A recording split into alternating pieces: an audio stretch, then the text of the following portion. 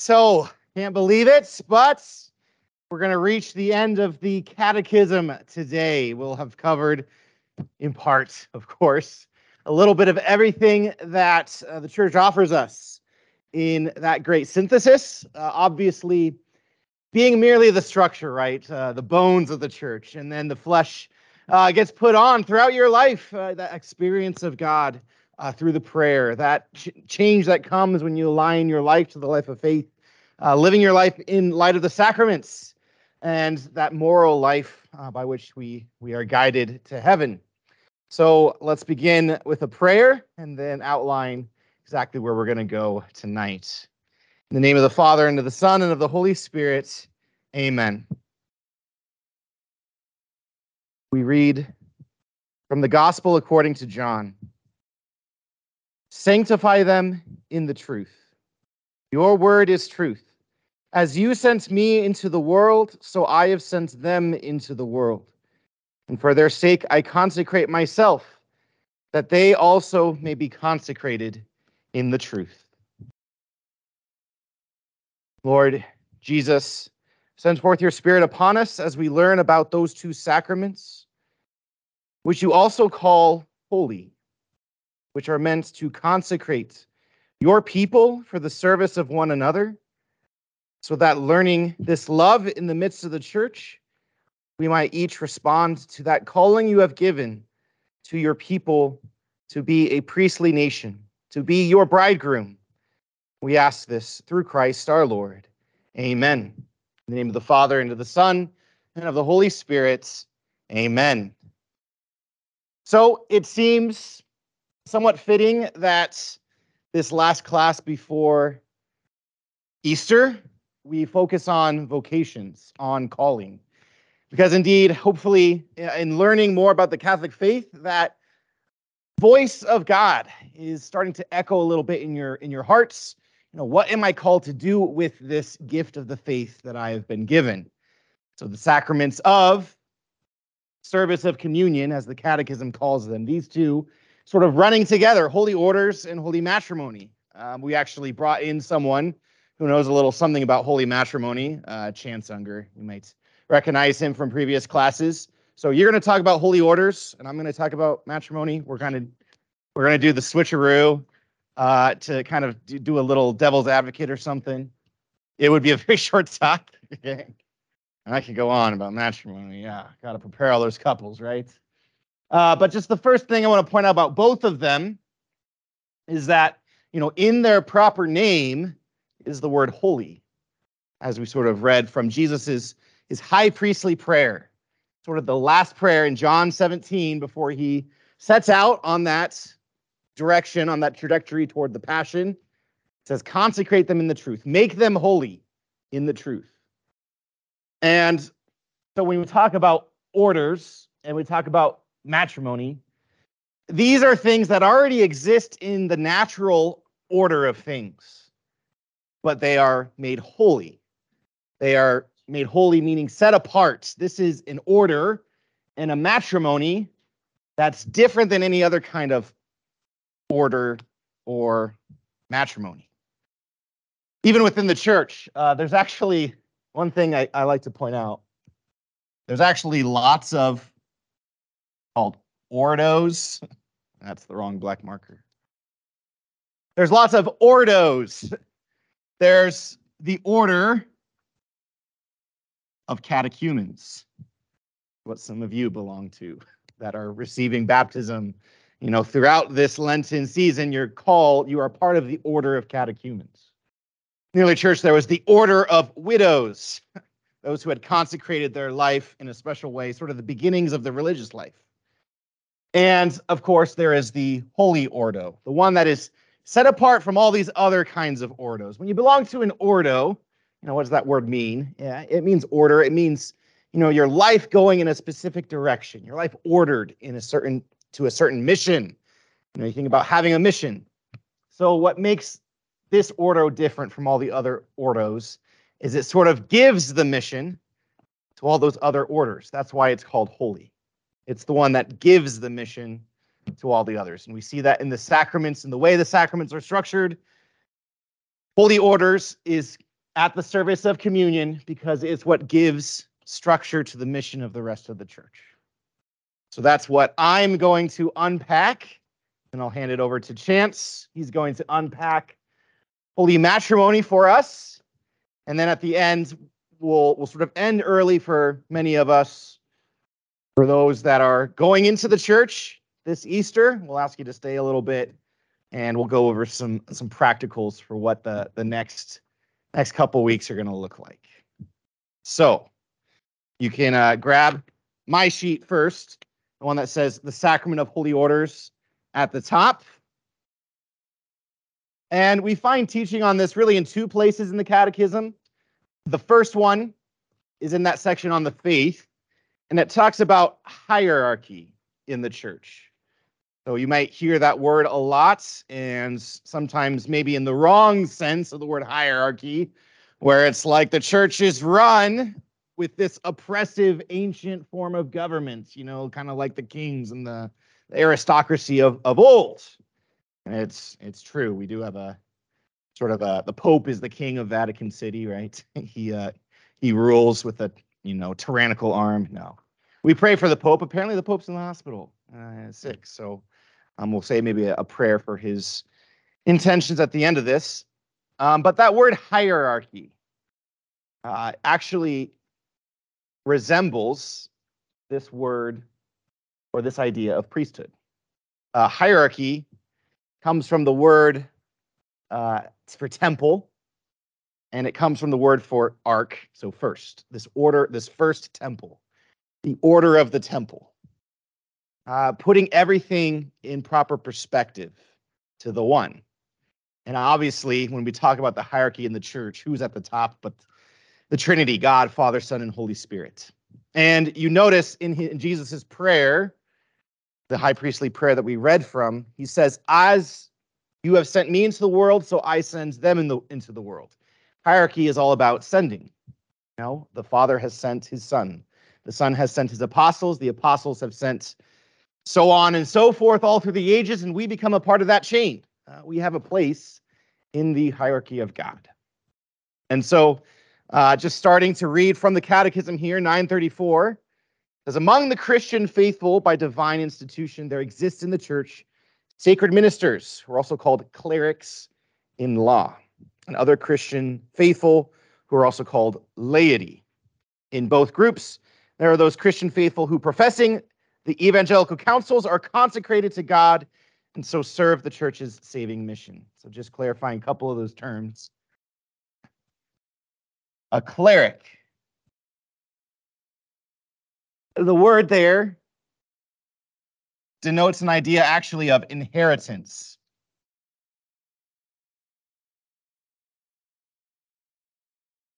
We're going to talk a little bit about priestly celibacy, how we aren't involved in families in kind of the traditional inheritance of the world, where we receive an inheritance from our ancestors, and then we pass on that inheritance to those who come after us. That's what Chance is going to talk about.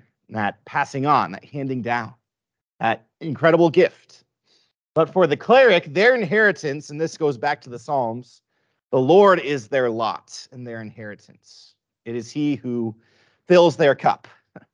So my inheritance is the Lord. I have no one to hand on what I have except to the church, to the Lord's people. And so that's an idea of a cleric, is someone whose whole life is to hand over what they are and what they have to God, to the church, especially. So it makes for a different kind of hierarchy, I guess. Yes, holy matrimony is good, but as St. Paul will say, you're handing over yourself to your spouse, to your children. There's a motion of love there. There's kind of another beautiful, harmonious handing over of self in holy orders then. That doesn't compete necessarily, because it is possible to receive both of these, as we'll talk about. But they're ordered to different things. And so the church has a place for each. So another one I want to talk about is 936. about the Pope. Let's go right to the top of this sort of hierarchy as the vicar of Christ. The Lord made St. Peter the visible foundation of his church. Visible foundation. We think about Jesus, who said to him, "You are the rock on which I build this church." Peter, which means rock. He entrusted the keys of the church to him.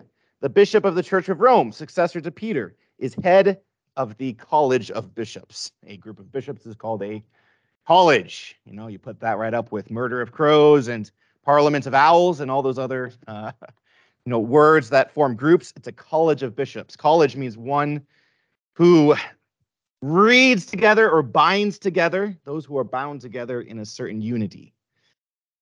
The vicar of Christ and pastor of the universal church on earth. So vicar of Christ, vicar means helper, idea almost of a servant. Pope Gregory the Great, one of the early popes, called himself the servant of the servants of God.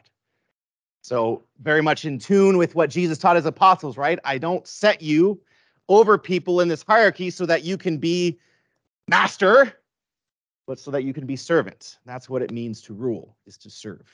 That whole idea. Now, that's pretty common even in this world that, we have civil servants, but it's very much, a Christian idea imbued onto the world. Just some other passages really to give you, to really show just why we need a pope, why Jesus gave this vicar to the church. Also comes from that Last Supper moment. There's a moment when Jesus takes Peter aside. We're sort of in that moment when he says, "One of you will betray me." Peter says, "I will go and die for you." Jesus, of course, tells him, Peter, you're going to deny me 3 times. Satan is going to sift all of you like wheat. But I have prayed for you, Peter, that your faith may not fail. So Jesus has prayed for Peter that his faith may not fail. His, singular his. There's a special gift of faith that's given to Peter and, in the teaching of the church to all of his successors, which sort of 937 describes. The Pope enjoys by divine institution supreme, full, and universal power in the care of souls. This unfailing faith, even if the popes fail in several other ways, as they'll admit, Pope Francis admits, he's the first among sinners, right? But in the sense that the faith of the Pope can be counted on as a measure for the faith of the whole church. And that's gotten us through a lot of trials, a lot of heresies throughout the ages, looking to the Pope. No matter, what other things are blown about, the Satan wants to sift us all like wheat throughout all the ages, not just in that moment of the Passion, but everywhere. Jesus has prayed that Peter's faith may not fail. And so Jesus tells Peter, when you return, when you convert, when you come back, strengthen your brethren. Strengthen your brethren. That's a Bible verse that's written all over the ceiling of St. Peter's Basilica in Rome. That's the mission statement of the Pope right there. Jesus giving to Peter. And so when you see in the Acts of the Apostles, it's always Peter who stands up and addresses the apostles, addresses the new converts, addresses this person and that person. He has primacy. But then bishops. Bishops are the visible source and foundation of unity in their own particular churches. So as the Pope is for the world, each bishop is for their diocese. The word bishop, you talk about a bishop. So first of all, Pope, maybe we should say this. This comes from Papa.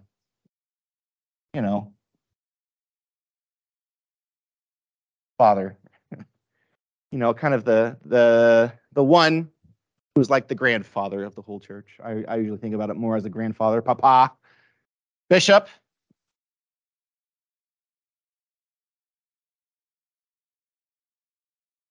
Coming from episkopos, overseer, which kind of has, I don't know. Does that mean he's like the overseer at a construction site, making sure everyone gets their job done? No, I mean, kind of. That's what maybe we feel sometimes with our bishop. No. It's someone who's watching out for you, right? Someone who's watching over you, pastor, right? The idea of shepherd.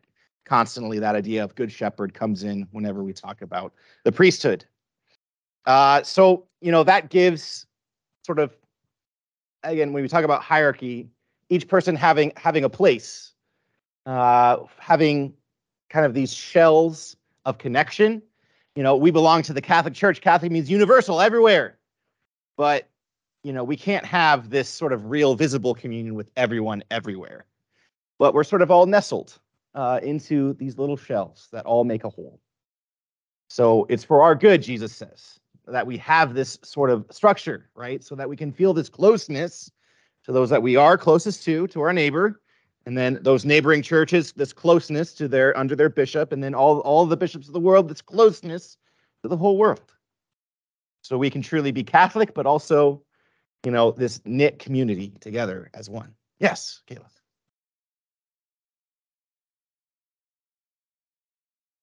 Yes. So you might also see those. Good. Yes. Very good. Yes.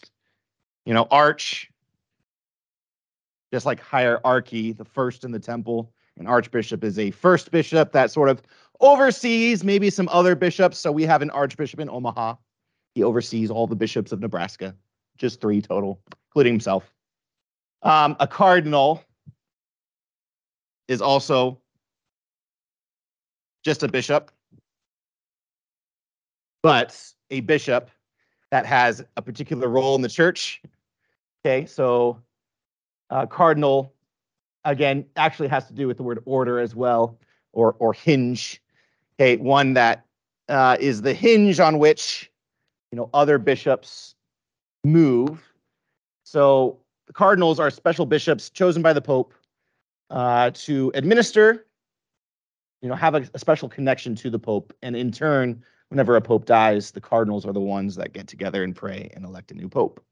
But they are just one here as bishops. Yes. All right. So I'll let sort of Chance unpack a little bit more of the lay state when he talks about marriage and just that holiness, that universal call to holiness that all of us are called to. You don't have to be a pope or a bishop. And in fact, the reason you receive this sacrament in a sense isn't for your own holiness. That's what baptism is for. That's what confession is for. That's what Holy Eucharist is for. In a sense, almost both of these sacraments are to build up holiness in others. So, not going to get you closer to heaven to become a deacon, priest, or bishop necessarily, if you don't have that personal universal holiness that the church calls everyone to. So that's just what the rest of this article will talk about, is that kind of universal call to holiness that everyone in the church belongs to. But since this is on holy orders, I'm going to ask you to turn over the page. We're going to dive into, those passages in the Catechism that'll unpack for us, what Jesus's vision for his new priesthood was. So indeed, there was a priesthood of the Old Covenant. In fact, going all the way back to Adam, the things that Adam does in the Garden of Eden are priestly things. When he tends and cares for the garden, those 2 words actually describe the priests that care for the temple. It's the same word. And the keeping of the commandments, the priests that are called to ensure that all of Israel observes the commandments, to teach, to preach, to sanctify. It's already right there in Adam. Adam is sort of this high priest of creation. And then there's a sort of priesthood that's passed down, through the family. Abraham observing sort of a priesthood over his family, offering sacrifice. And then the priesthood of the covenant on Mount Sinai, given to the sons of Levi, who, again, they don't take an inheritance among the tribes of Israel. They have no land for their own. You have Judah in the south. You have Naphtali in the north. Levi has no land, but the Lord is their inheritance. They serve in the temples. They live in the temples day in and day out. And so that builds to what Jesus envisions for his priesthood. Of course, he is the high priest, and we have no other than he. See the book of Hebrews for that, letter to the Hebrews. But being in him, being a part of the body of Christ, there are some that are called to be part of Christ the head, and some part of Christ the members. So in Christ the head, we read first St. Paul speaking to one of his best friends and disciple, yes, Timothy. Timothy, who he left. He made him remain behind in Crete as bishop. Whenever the apostles went around, they left people behind as overseers. And you notice what Paul says, I remind you to rekindle the gift of God that is within you through the laying on of hands. That gesture was always a gesture of being chosen for a particular mission. It's used a lot in the early church. Jesus lays hands on things throughout his ministry as well. You know, the laying on of hands over the gifts. The gifts are chosen for a special purpose to be consecrated in the Eucharist. So Timothy has his hands laid over him, consecrated. Again, consecrate them in the truth. And then Timothy, in this letter to Timothy, he'll also write, things about if anyone aspires to the office of bishop, he desires a noble task. So we already see the office of bishop in the scriptures. To Titus, this is why I left you in Crete, that you amend what was defective and appoint presbyters in every town as I directed you. So that word presbyter is where we get the word priest from. You can kind of tell how presbyter turns into the word priest throughout the ages, dropping syllables left and right, as happens sometimes. And sometimes people will read the scriptures and think of that word presbyter, it means elder, someone who's advanced, in age, advanced maybe in knowledge. But then why does Titus need to appoint them if it's just someone that naturally arrives at that status, which is how some people read that word elder? There's an idea that they have that this is an office alongside the bishop, as we'll see. And in the church fathers especially, whenever they use this word presbyter, they have that idea in mind. It's something you're appointed to, not just something that you sort of rise to in the ranks. So, and then of course, it doesn't mention, but Acts of the Apostles had the ordination, the laying on of hands of 7 deacons. So that gives us the 3. Put elder there. That's the literal meaning of presbyter. But again, it's used with the sense of someone is appointed to be a presbyter, not just grows into it.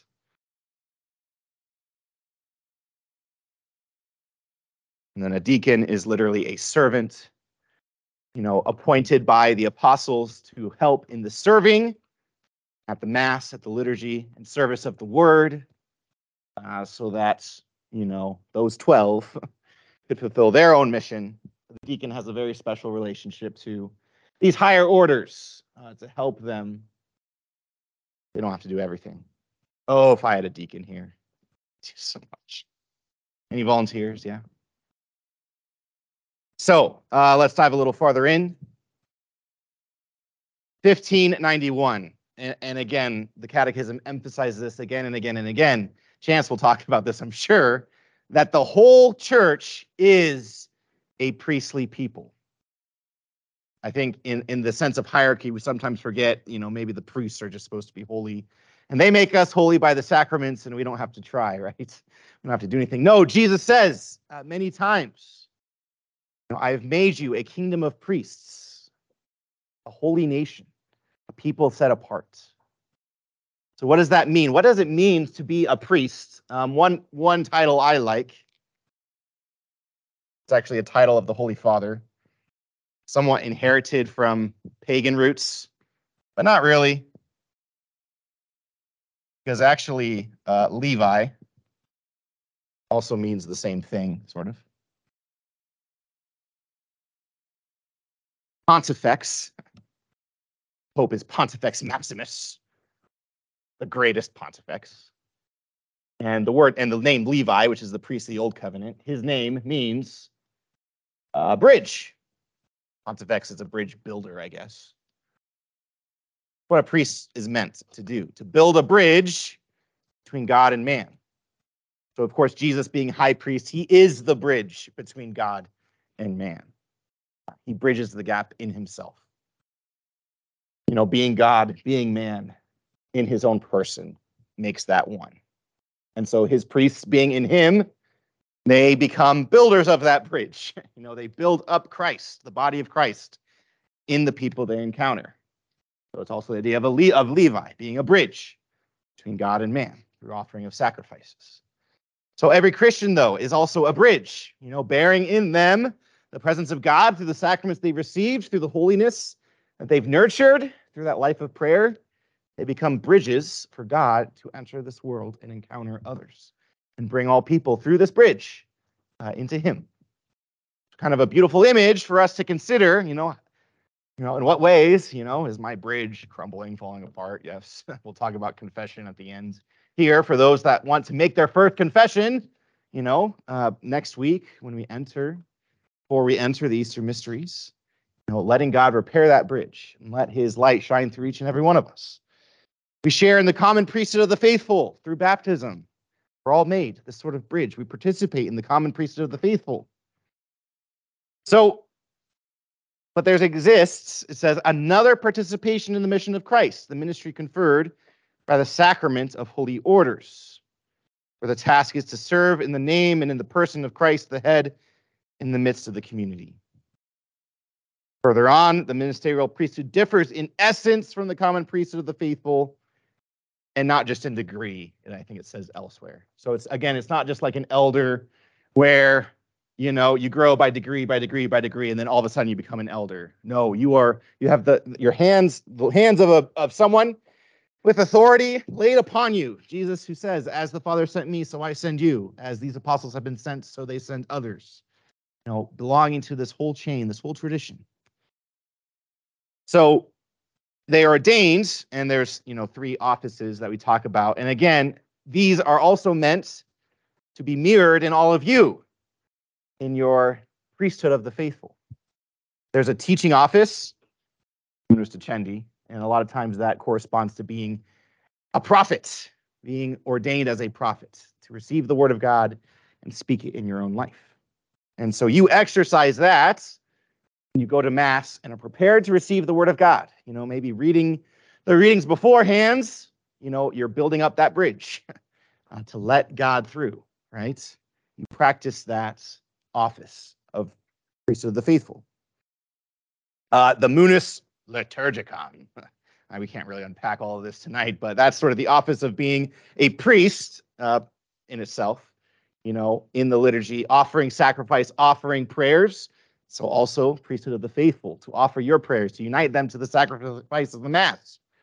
And then the office, munus regendi, office of a king, the priest, prophet, and king right there. And of course, again, as Jesus says, to rule is to serve. So putting yourself at the service of one another, building those bridges, those bonds of communion within our own community. So again, this 1593 references one of the church fathers, one of the earliest ones, St. Ignatius of Antioch, who knew the apostle, at least the apostle John, who knew he's part of that sort of first, second generation of Christians. And throughout his letters, describes this threefold order. This has largely been abandoned, in a sense, by many of our separated brethren, and yet so important of securing a place for all the faithful in the people of God. So he talks about this structure of bishops, presbyters. Again, a presbyter not as someone who's just risen through the ranks in degree, but a different kind of presbyter, an elder who's been appointed. And deacons, without which, he says at the end of that quote, one cannot speak of the church.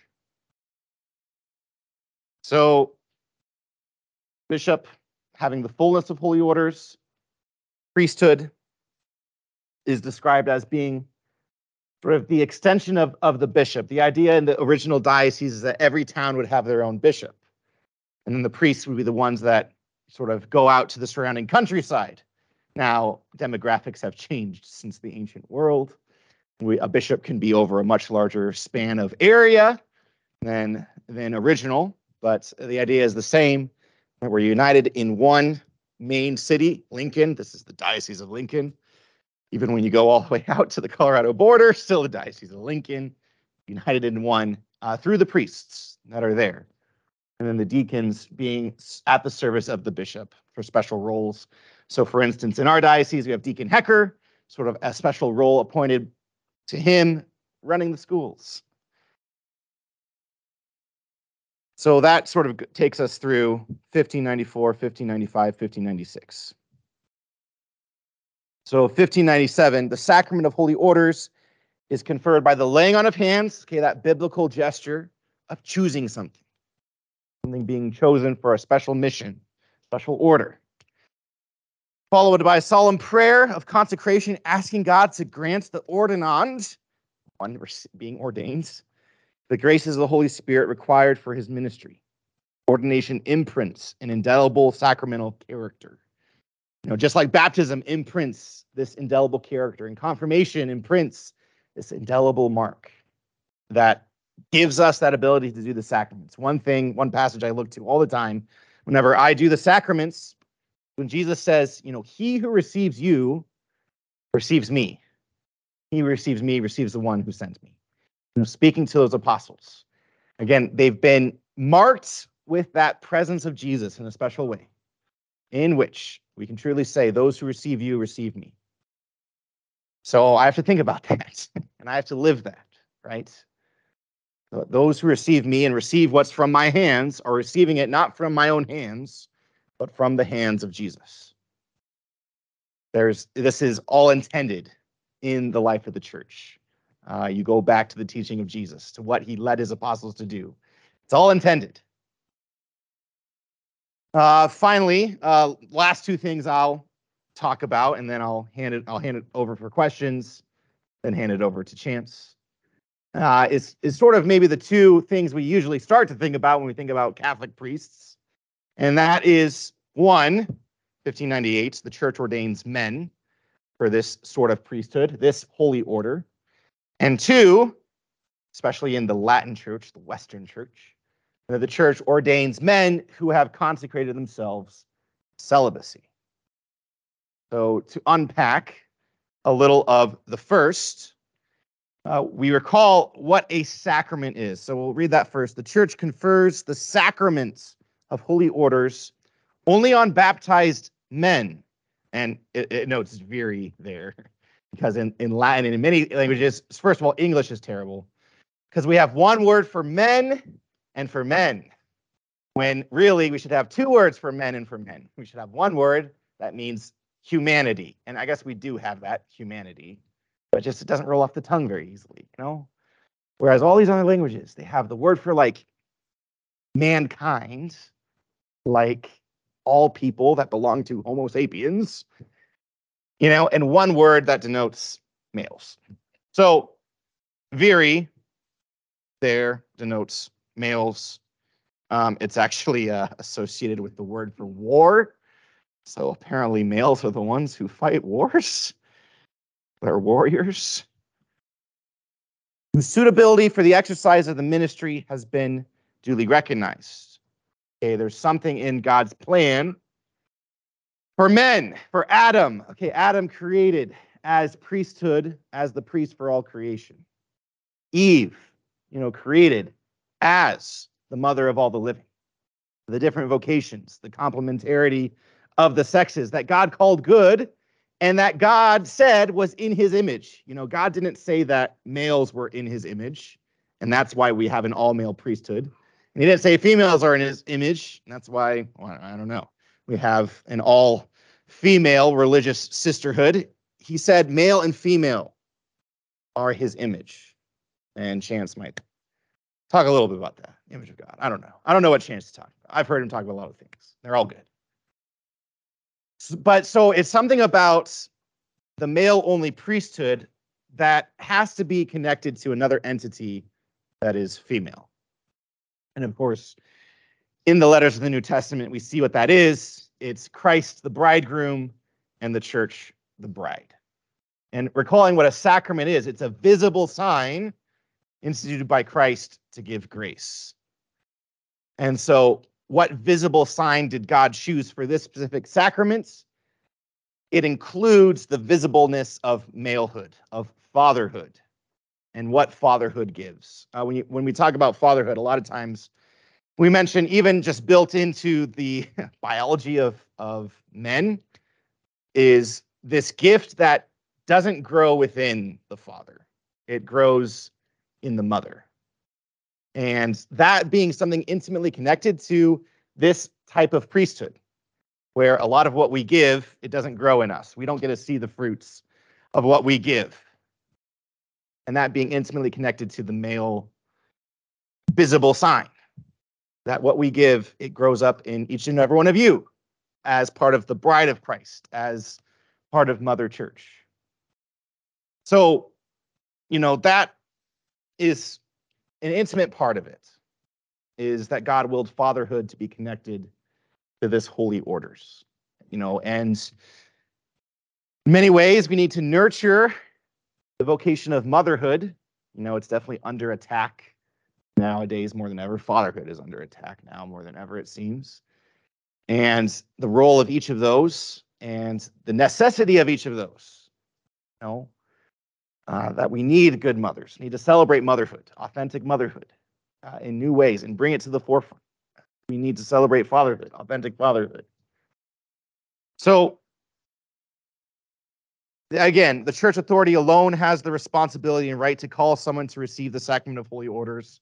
I like to say that too. Why can any guy become a priest? It's like, no, not just any guy can become a priest. And there's not going to be, a lot of men are not going to become priests. And that's again, another thing. It's like, this isn't necessary for holiness.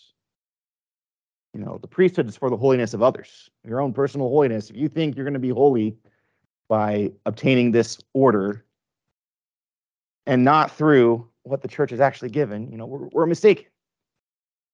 And then lastly, 1599, in the Latin Church, the sacrament of holy orders for the presbyterate is normally conferred, again, normally conferred, meaning there are exceptions to this, only on candidates who are ready to embrace celibacy freely and who publicly manifest their intention of staying celibate for the love of God's kingdom and the service of men.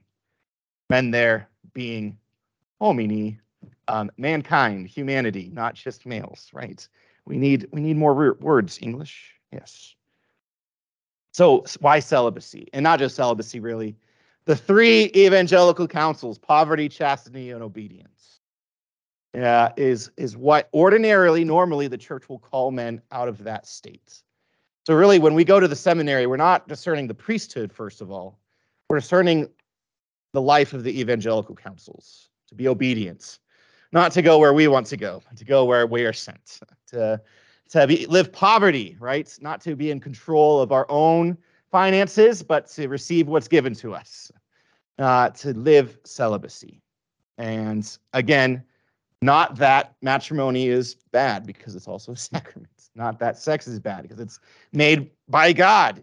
And again, man and woman, male and female, in their totality, are the best sacraments of the divinity that we have. But as, first of all, is the example of Jesus himself, choosing to live that celibate life as a sign of the kingdom. Not choosing a bride for his own person because his bride is the church. And so also every priest, that sign, that visible sign, it's appropriate. The church would call people who are willing to dedicate their whole love and their whole sort of manner of love to the church. It's also sort of the practice of the apostles. You see it in the Gospels. Even though Peter was married, we know Peter was married. He had a mother-in-law. But he says, Jesus, we've left everything to follow you. We've left, as Jesus would say, mother and father, children, for the sake of the kingdom of God. So that was a common, actually, practice in the early church. They choose men who, maybe their families had grown old, and then they wanted to dedicate themselves to a new life. The wife would dedicate themselves to a life of sort of a religious life, the order of widows, as we mentioned, and the husband would dedicate himself to the holy order, the holy ordo. Chance will talk about why, that kind of, shifted. There's a goodness to be found in marriage for life, right? Something very good about living those golden years together. So the church gradually kind of moved into this, calling men who were ready to give themselves totally to the celibate life. But it's not required because Jesus, of course, didn't just call single men. called married men alike. So in the Eastern Church, they will actually have, married priests. In the Western Church, we have married deacons. Deacon Hecker, he's married. No one has ever had married bishops, I suppose. There's kind of this sense in the fullness of the orders to be totally like Christ, the East and West alike. Only choose from those who are ready to give themselves totally to the church as their bride. But one thing that is important, though, in all these cases, once you are ordained, you don't go looking for another bride. So if your spouse should pass away, for instance, there's no getting married again once you've sort of given yourself over to any of these orders. You've given yourself already to the bride, and that bride is the church. And I tell seminarians all the time, discerning celibacy as sort of discerning, how you're called to love. Because, some of us are called to love in sort of this total and faithful way to one person, and that's where you receive in that gift of self. You receive so much in giving to that one person. Some of us are called to give to many, and that's sort of the celibate heart. It's undivided heart. It's an undivided heart. It's totally to God, and being totally to God, able to give itself to any person that's there. Versus the good of holy matrimony is the fact that you have someone to give yourself to totally and wholly each and every day of your life. So I'm going to call Chance forward to unpack for us what that gift is like, that way to love. Each of these sacraments, really a way to love. So yeah, any I guess questions that you need to know about holy orders in order just to kind of get it, why do we need priests? Why do I need to exercise as well my priesthood, common priesthood of the faithful? Any other questions or comments? Otherwise, Chance, if you want to come up, start coming up.